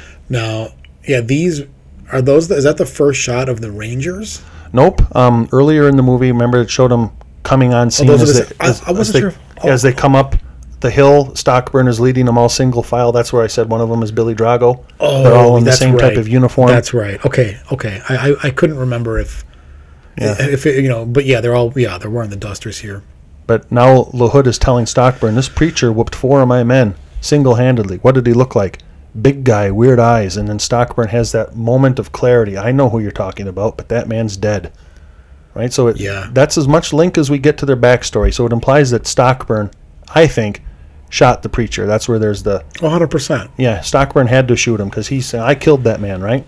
He did. Because later in the movie, he has this big disbelief. It can't possibly be him. And that's the turn. That's that moment, that aha moment, the twist.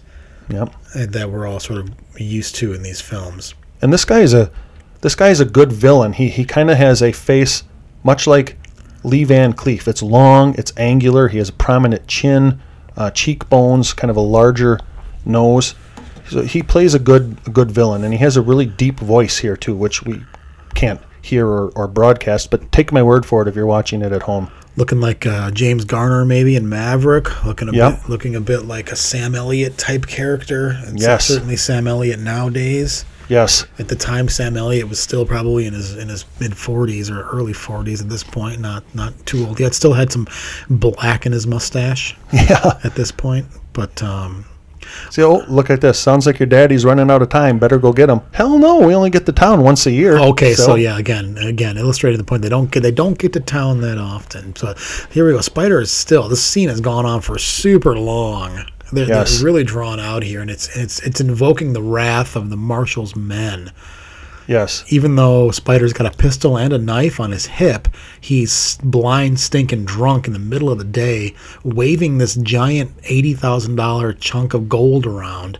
To come out, say, hey, LaHood, come out.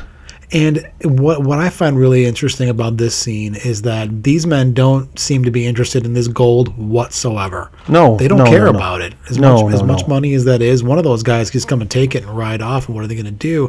No. It's not about that, because all the characters in this film are characters of high principle. Right, because like Eastwood said, Stockburn and his deputies will cost you a lot more than that. So these guys are paid, and they're paid well, to uphold whatever type of law pays the most. They are hired killers. That's exactly what they are. Exactly. They are a team of hired killers, and they don't do anything until Stockburn gives them the okay. Okay, boys, say hello. And later in the movie, he says, fan out. So they wait for his commands. When he says jump, it's how high. More or less. Exactly. He does look a lot like Lee Van Cleef. Yes. He really does. Kind of like the sunken cheeks, like I said, the angular face. Van Cleef was referred to as the Hawk because they said his nose kind of had a beak resemblance. And Lee Van Cleef and Clint Eastwood became friends, I think, on the set of Rawhide. Could very well be something like that. And he had some troubles in his personal life, but Eastwood really liked him and brought him back. So I think it was at his recommendation that he came aboard The Good, the Bad, and the Ugly. Yeah. And he was also in For a Few Dollars More, the second of I'm sorry, Fistful of Dollars. No, Fistful of Dollars is the first one. For a Few Dollars More is the second one. And that's where Lee Van Cleef plays Colonel Mortimer. Right. And I think you can make the argument that For a Few Dollars More is just as good as The Good, the Bad, and the Ugly. Excellent film. So, and these men are telling Spider to dance. Right. Which is that is a trope. That's an old trope you see. Dance for me, monkey, and you shoot the ground and make them dance around. And of course, you see that in Goodfellas as well. Or is a scene like that in Goodfellas? It is. Spider. Yes, because Joe Pesci is referencing old Western movies, which is funny because they call him Spider. His character is named Spider in that That's a nice connection. Yeah. Which is probably unintentional. It is unintentional, but clearly what they're doing is they're toying with this man. He is helpless. It almost makes you think if he turned to run that they would just shoot him in the back. Oh, 100%. That's kind of what I was waiting for this entire time. See, he holds up their hand. They stop shooting. And they blow the bottle out of his hand. And this shows here and the nugget. I think this character here of the marshal and the preacher are sort of two sides of the same coin, right? So you have a man who's almost just as dangerous and deadly as the preacher, but he's on the opposite side of the law. even Yes. though he is supposed to uphold the law. He's the flip side of the same coin, more or less. He is. He's a man of principle, but it's whatever principle pays the most. Right. So, yes, exactly. So, he is corruptible because he is a hired gun under the... Right in the head. A very brutal scene. This is the only really... well, not the only graphic, but it is a graphic scene. The first graphic and gory scene. And very shocking and striking for a Western. I think it's shocking and striking for violent death for any film of this era because you really didn't see that amount of grit or gore just in a mainstream film. And another thing that sets this movie apart too, we're well on our way into this movie, and that is the first on-screen death. This Correct. Western has been on a long time, and no one has been shot to death. Correct. So we have kind of the raid in the beginning, but the violence all comes out in Act 3, more or less. And the budget for this movie was $6.9 million, and its gross in U.S. and Canada was $41,410,568, making it the highest grossing Western at the box office made and released during the 80s. Yes. So, I'm sorry, I said earlier that it was 16:9, but it's not. It's 2.391, which is the aspect ratio and common in modern cinema, which is anamorphic widescreen. So now the preacher is returning Megan to the camp. Yes, he's bringing her back unscathed. Well, almost unscathed. Virtue. Yeah, she's intact. definitely probably emotionally battered, but physically she was not violated. So here's explaining what's happening here. And you know what? This movie, I think, is almost as good with the sound off because you're cutting out this actress's horribly stilted performance and just focusing on the visual. Now, if you don't know the story well, you'd struggle a little bit getting through it. Sure. And of course, Sarah notices that now the preacher has on his gun belt, so Correct. she's drawing her own conclusions Of what's going to come, of what's coming next, yeah. Yes.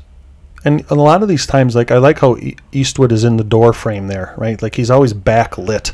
He is, but, and you have mentioned that a couple times before, but everything is so dark and dramatic, it's almost falls a little flat. But, I think some of the more iconic shots are when he's on his horse. Yes. And he walks by a situation and he gives that turn and he looks and he sees it and you know what's going on. So now, of course, Spider. Yep. So the town folk know that LaHood means business. Spider is in fact dead, and his boys they're traumatized. The bullets kept hitting him forever. Now this is just a movie, but getting shot in the forehead like that, the entire back of his head would have been blown mostly apart. That's just the nature of exit wounds. So it would have been much more grisly than that, even though we do have a nice entry wound displayed on his forehead. Brutal. Yes. So the night you warned us about Stockburn sounds like you knew him. So now the town people too. Spider asked you that. They're drawing their own conclusions. They're linking the preacher's past to Stockburn. yes. And one of them even says, you are going to town, ain't you? The guy kind of with the big nose here. And then Barrett says, how could you ask him like that? That guy there with the big mustache. Meaning that he's going to go home. He's going to go into town and take care of all this Yes. for him, sort of thing. Yeah, so they're kind of pleading, you're going to save us, aren't you? And he says, "Look, he Made a mistake. we got to stick together, people, because you went off on your own." Only standing together will you stand against the LaHoods of the world. Exactly, because they gave, back to this story, LaHood had given the town 24 hours to come to an agreement. And when they said no, that means the marshal is going to come and clear out the town. And really, LaHood did not have to dam that river. He could have just swooped in there and did all that. That was like sort of his last chance to say, hey, okay, you just get out while you still can. Showing he's not a compassionate man, but he did have that moment. This is your last ditched effort. This is your last chance. And who knows? It may have been the words of the preacher as he was leaving, saying, "How much does it cost to buy a clear conscience?" Yes. Right. Now here it kind of implies too, although it's not shown, it kind of implies that Sarah and the preacher have a love interest. Do they really? Yes, it does. Is she fixated on him? Or She is. He's not. Because she does kiss him, and she's like, I don't want to spend the rest of my life not knowing or something like that. I may have missed this scene. Yeah. Last time I watched this. So this is the first time I'm actually paying attention to this scene. Well, that's I don't okay. know what happened? I don't know how I missed this. Because you're human. Maybe the cut of my copy didn't. I don't know. Maybe I was eating. Who knows? I was probably eating. Typically, when I watch these movies, I have to sort of squeeze them in during my drawing time and my family time and all that. And the only time I really get to sit and watch a full movie uninterrupted is during our podcasts. And even then, it's not really interrupted. Uninterrupted. It's very interrupted, but conversation is just as much as the point as the movie itself. Sure. We're here. We're really trying to focus on what we're watching. She's making her best case. Yes. She's making her best case for dating, but See, she said, "I swore I would never love again after her husband left. Then you rode into our lives." So she's in love with the preacher too. I couldn't help what I felt. And I think. God, I wish I could control my feelings. These people are all sort of like, these women are projecting their feelings onto him without even knowing him as a person. They're sort of standing behind his actions, yes, without knowing him as he was as a person. And sometimes being noble and righteous is enough for people. I don't know. It's certainly a good quality to have. She says, "I need a man who would never leave me. Can you understand that? And you would leave, wouldn't you?" He says, "Yes." Yep, one day you'd leave again. Yep. So this is she's pouring it all out there, but she's asking him all these questions, but she's also answering her own questions. So she's reconciling this relationship in her mind. She's sort of like, her character is sort of like going through the motions with this. She's running through their relationship or their imagined relationship and how it would play out. Like, I have all these feelings for you.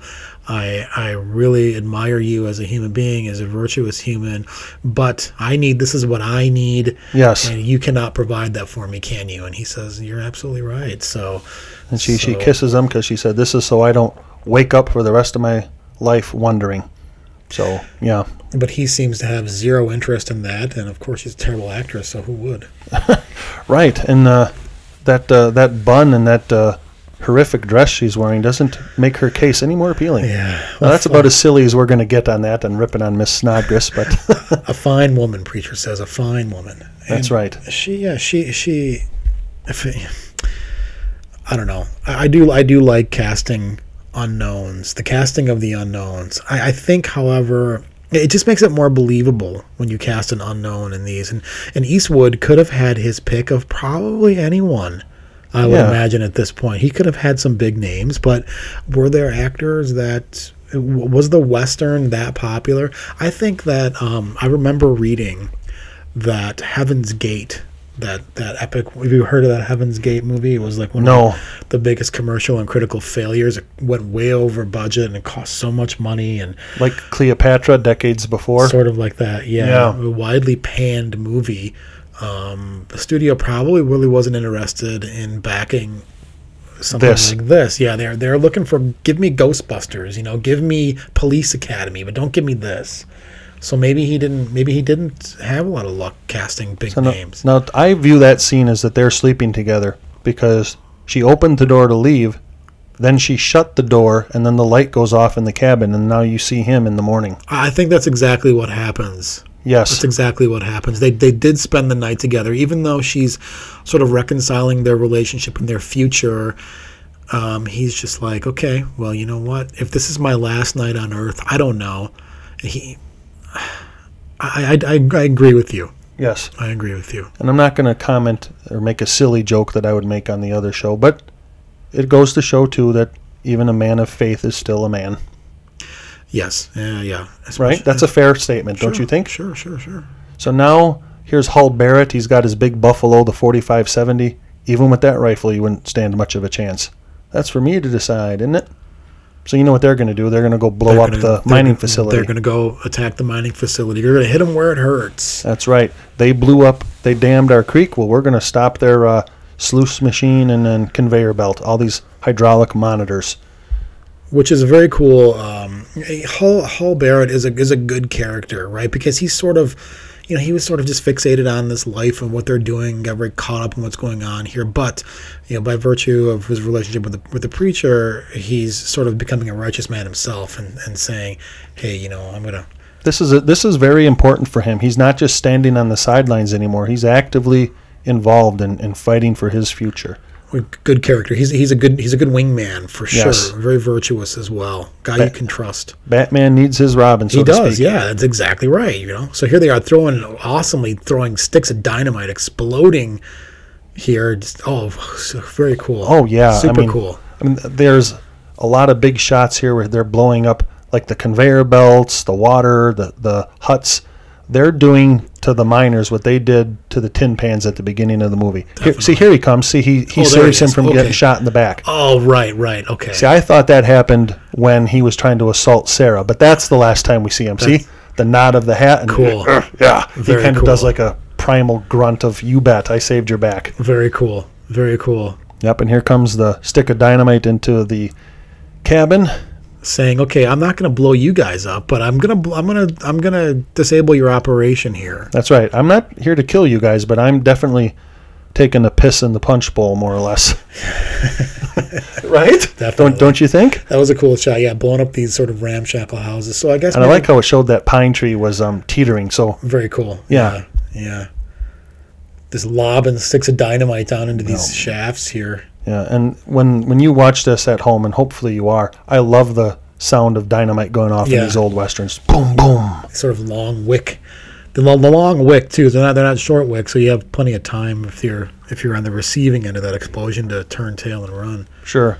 The only time we ever see the preacher slip up is when he drops a stick of dynamite and Barrett goes to get it. Oops, there it is. Oh, there it goes. Which wasn't a slip at all. He wants Barrett to get the dynamite so he can shoo off Barrett's horse. He doesn't need him to go into the town to get killed facing Stockburn and the deputies. Ah, okay. Very clever there. A little turn that I missed. A little detail that I missed the last time. See? Ah. See? He shooed off his horse. He's like, where are you going? Mm-hmm. So, okay, you can help me with this, but stay here and... You're a good man, Barrett. You take care of Sarah and the girl. Because I think he knows that in the gunfight he may not necessarily be able to keep Barrett safe. No, but he does make it to the town though in the end, right? He does. He does make it to the town, and he does help the preacher out in the end. But he sort of spares him that initial fury of the gunfight. It sort of takes the edge off before Barrett would be comes in. Over his head against Stockburn and the deputies. 100%. And the preacher needs to do his best Batman. He needs to sort of hide in the shadow. Even though it takes place in the middle of the day, he's sort of like he's using corners, through, he's using doorways, he's using shadows, and obviously it's going to come up here pretty soon, and we'll keep analyzing it. But I like that it's different. It's not just the 1 versus 1 on a vast open landscape, which it ends that way with him versus Stockburn. But lots of westerns, that's all it is they face each other. It's a quick of the draw. This is different. He has to pick them off one by one. He uses the terrain, and I like that. Yeah, he does. And it's not like a modern western or a modern action film where you have these close. Here we have the preacher coming in, the last shot of him approaching the town.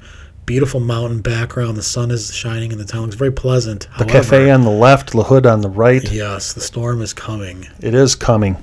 And that's the preacher, all right. That's very cool. It is. You ever seen him before? I can't see his face from here. But he knows. He knows immediately. He knows. He's probably doubting at this point. Is this the guy? He doesn't want to believe it, but sort of here's. I think it confirmed it. Yes. And I like this scene too because La Hood's men says, "Well, I reckon we don't need to wait for all those deputies." So they think incorrectly that they're going to get rid of the preacher themselves. Exactly. Yeah. Exactly. Which is surprising because he beat them all up earlier with a stick, a big piece of hickory. So now they're going to choose to take him on with guns? And that guy's eating an apple again, too. That guy's always eating in this. It's like his thing, right? Yeah, he likes his apples, I guess. I guess if I was in here, I'd be chewing on beef jerky, but that's probably why he's lean and I'm not. So maybe not. Well, I mean, back then, it's still a lean thing, Yeah. Back then, probably not as much. And it definitely implies that this story is taking place well, let's just say over the course of a week or so, because that guy still has his head wrapped from getting beat up with the axe handle earlier. Okay, and here we have preacher coming into the cafe saying, "Hey, you guys better." Yeah, you guys might want to take a stroll. So he knows what's coming. Yeah. This is almost like a fisherman setting a lure for the fish. He sits with his back to the door, and they just come right on in. The menu there, it says the T-bone is $1, sirloin's $1. Let's go eat there, Rick. Yeah.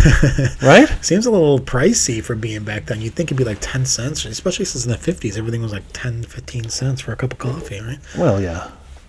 Dollar seems like a lot. But I always have enjoyed those shots when people are moving and the camera moves with them. Mm-hmm. I've always liked that.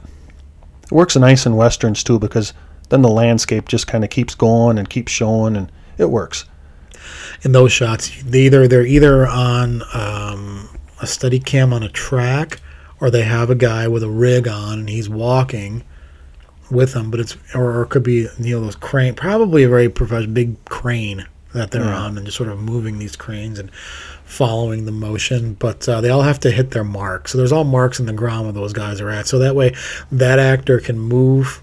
They're moving very deliberately, but the camera is set up in one fixed location, and it's only going to get a certain range of motion, maybe like 180 degrees. So he can move there and move back, but he's not going anywhere else. See, now they come in and they said exactly what I said. He's even sitting with his back to the door. Well, we don't need that, Marshal, do we?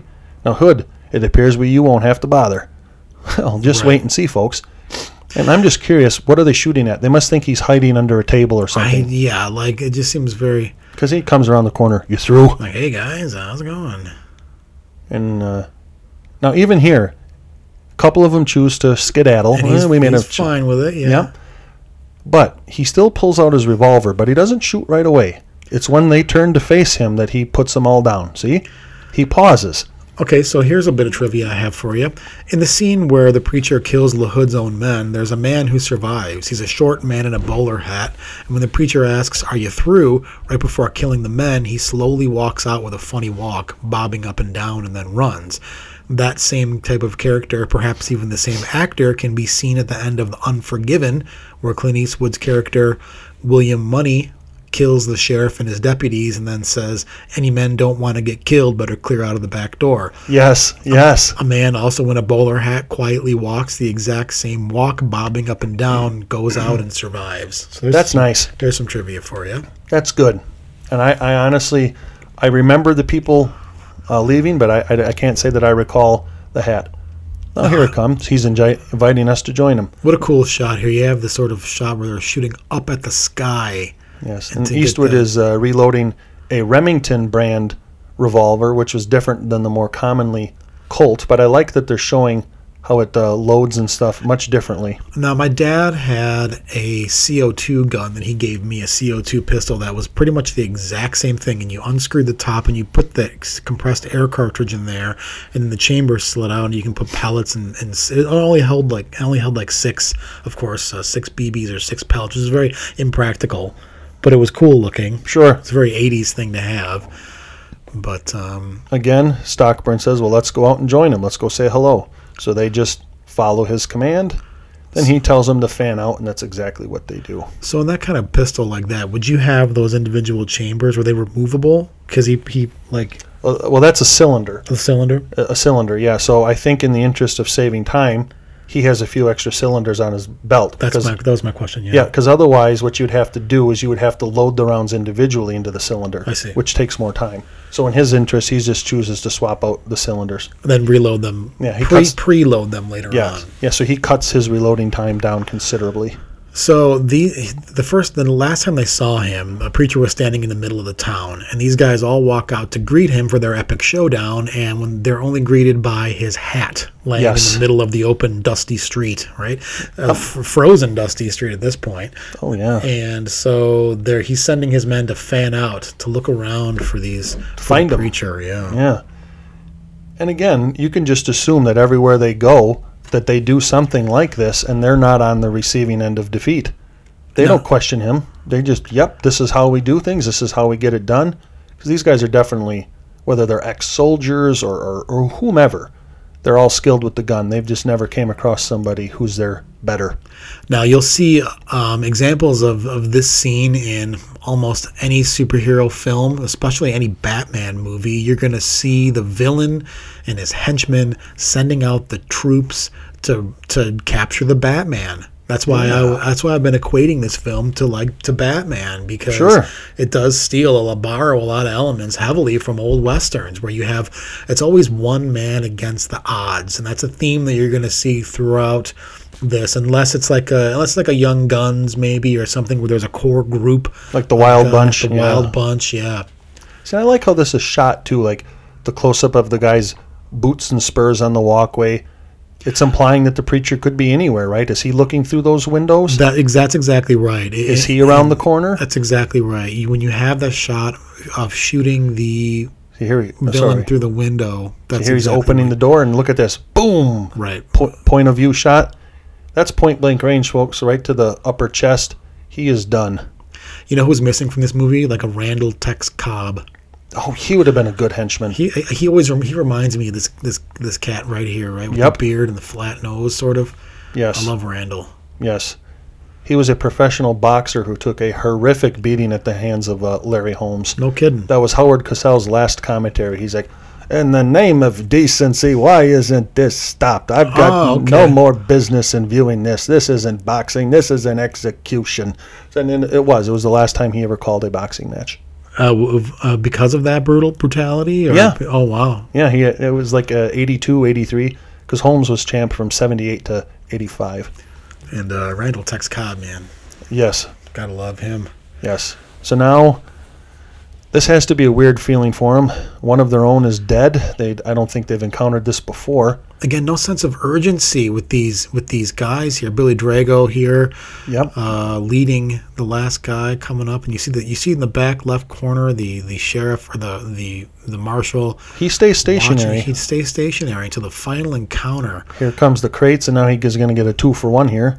Bam, Bam, bam, bam. Yep. One guy took one to the chest, one took two. So he definitely has good shot groupings. I've said it before, the C zone, which in law enforcement terms, when you qualify, those are shots that would stop the threat. So, and I think the fact that they're not panicking and running shows their discipline, shows that they know not to put themselves at risk. But I think emotionally inside, they're not used to, this has to be bothering them. We don't lose. We get this done. They just seem more annoyed Yes. than anything. Like, oh, man, like I would think now that their this number has guy? been reduced by half, panic would be set in. Now, Roger Ebert mistakenly said that the preacher lays inside the water trough. No. Watch his hand. It doesn't come from the water. It comes from outside the trough. He's laying on his back on the ground. So he's not laying inside the water. Yeah, why would he? Boom. Oh, right under the chin. Oh, yeah, he's behind it. Oh, Yes. I guess I could. Well, I don't know. It could be an empty water trough. We could see the water in there. Oh, you could. Oh, yeah. I didn't see it. Yeah. So that was one of the things that Ebert criticized about the movie. Although he did like this movie. He did say that was an improbable shot. But he's not in the water. He's using the water. There was an outhouse on the other side. So Right. Yeah. I do understand where he's coming from. It does sort of look that way, and I think you could, if you didn't see the water, which I didn't see the water, so it is reasonable to assume that he didn't see it either. Sure. Well, he's only human. You can assume, right. Yeah, you can make that argument. So we have a pretty cool scene here with the horse sort of dragging the dude through the street. Pretty awesome little. Yeah, which he's going to get drugged to death. A bad way to go. Yeah. Which is unique, because he's just picking them off by one with his bullets, but with the thing with the rope. Here we have Preacher in their final showdown with the marshal, picking up his hat from the middle of the street. And this showdown is very reminiscent from Take the Good, the Bad, and the Ugly, Take Once Upon a Time in the West.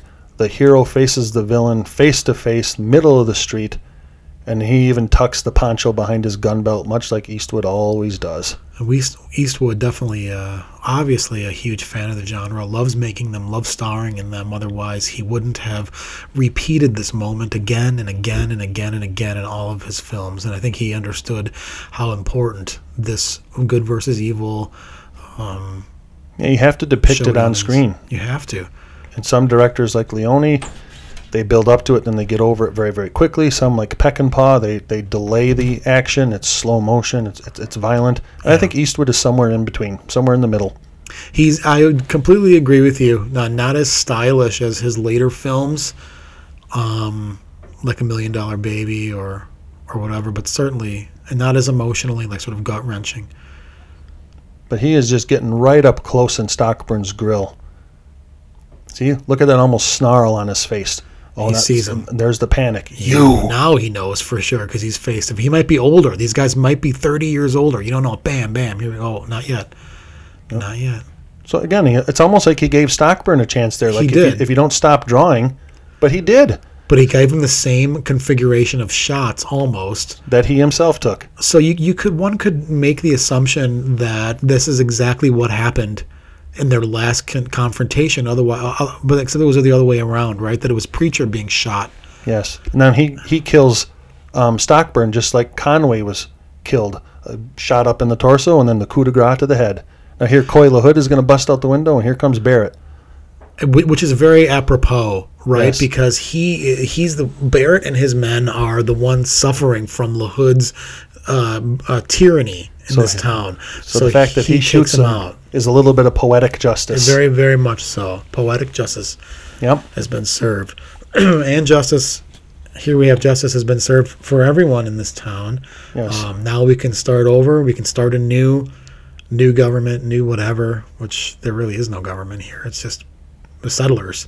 And again, the biblical. He brings death to the evil, and he brings salvation and hope to the innocent. True. I really like the end credits here, where he goes off into the wild, and the credits continue rolling as he's making his way out of town. Long walk, Barrett. Yeah. He does say that. Very funny. Yep. And the Preacher knows that he saved his life, and yes, but also he's also comfortable with the decision that he made, because he knew that he still believes that Barrett would have been killed. And I think so. I think Barrett would have got killed by Stockburn's deputies. And here the story is wrapped up nice and neatly. All the elements have come together. All the questions have been answered. The intentional questions have been answered. There's no loose ends, except for maybe what happened to Clubb. Yes. And Chris Penn. Yes, I think they survived. They survived, yeah. I think all of LaHood's henchmen who were not in town lived. The mining camp has been ruined, so they're going to have to probably try to rebuild. Now here comes Megan in a last-ditch effort to see the Preacher one more time. Where is he? He's gone, Megan. See, she's, like you said, that first feeling of love. Even the store owners are telling her, she's gone. You can't ride those horses anymore. He's gone. She wants to see him one more time. Correct. Right? Correct. But they address her properly. Child. She is a child. She's only 14. I know.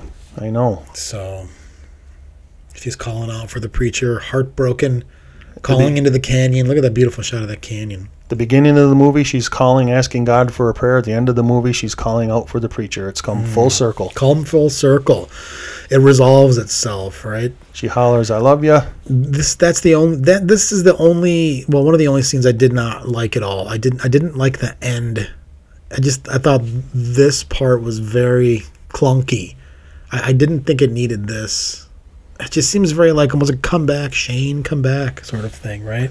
Yeah, she's pleading, but he keeps moving on. It's a little ham-fisted to me. Just that little last sequence. I remember cringing slightly when I watched it. Now that just could be from it being sort of a dated film, and I think maybe more modern choices would have had that go a little differently. But nothing that's certainly going to turn me off. Yeah, and if there's a brief moment where you kind of say, "Oh, they ended it that way," that's not bad, because you don't certainly feel that way about the film as a whole. No. You certainly don't. Not at all. So, yeah, here we go. We're coming in the last final moments of the film here with Barrett taking his stepdaughter, and a future stepdaughter now, back home to their encampment to start their lives now. Yep. Leaving the guy right in the middle of the street dead. Yeah, well, the town undertaker, he's got to have work too. Yeah. Now, see, I like this shot with him galloping with the mountains like that. Very I like cool. that. Very cool. I really do like that,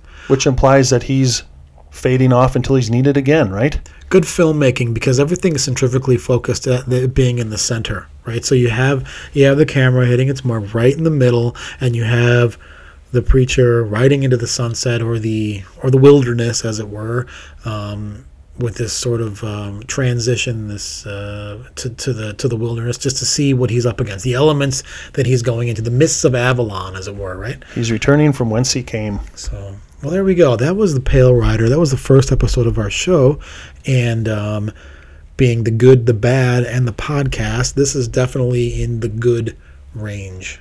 I think so, and I think that we will never intentionally select the bad.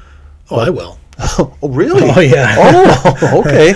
I mean, I'm really interested in watching some of these Italian crime films. I have all these box sets and all these films I'd like to explore, but they might be for bonus episodes, some extra episodes for certain platforms. I don't really like doing that, but I also don't want to inundate our audience with, just these things. It could just be like, if we grab a box set and go through it, and we might watch a couple of scenes. But we might not watch the entire film, but we might pick and choose. Sure. You know what I mean? I think something we could do, too, is if we make a selection, we could also have a few other options on hand. Something to the extent of, if you like this, you may also be interested in. You could show a few other offerings. Exactly. So if you like Pale Rider, you will definitely be interested in High Plains Drifter for sure, because they go hand in hand. They are maybe unintentionally linked in some way. And I also would suggest you look up the Man with No Name trilogy, because that's the role that made Eastwood famous. It came back to it in the 70s with High Plains Drifter, and of course in 1985's Pale Rider. So check out those films. But tonally very different. So yes. So to counter that point, I would suggest, instead of those three, which are very different, I would suggest watching Unforgiven or 3:10 to Yuma, or maybe not so much even The Quick and the Dead, but maybe those two. Sure. Tonally. Well, the point is there's a lot of really good Western titles, and not all of them have Eastwood, obviously. But if you're interested in more Eastwood, you've made some good choices there. Sure. I would also say check out The Quick and the Dead, and maybe The Wild Bunch, too. If you're comfortable for a long sit, I would recommend The Wild Bunch. Wild Bunch. All right, there we go. Well, thanks for joining us. Thanks for tuning in. Any last thoughts? Well, this is our debut episode, and this is kind of the theme of what we're going to go for. We're going to make a selection. We're going to stay on task. And, we're going to have some diverse options coming up, that's for sure. All righty. Thanks for joining us. Take care.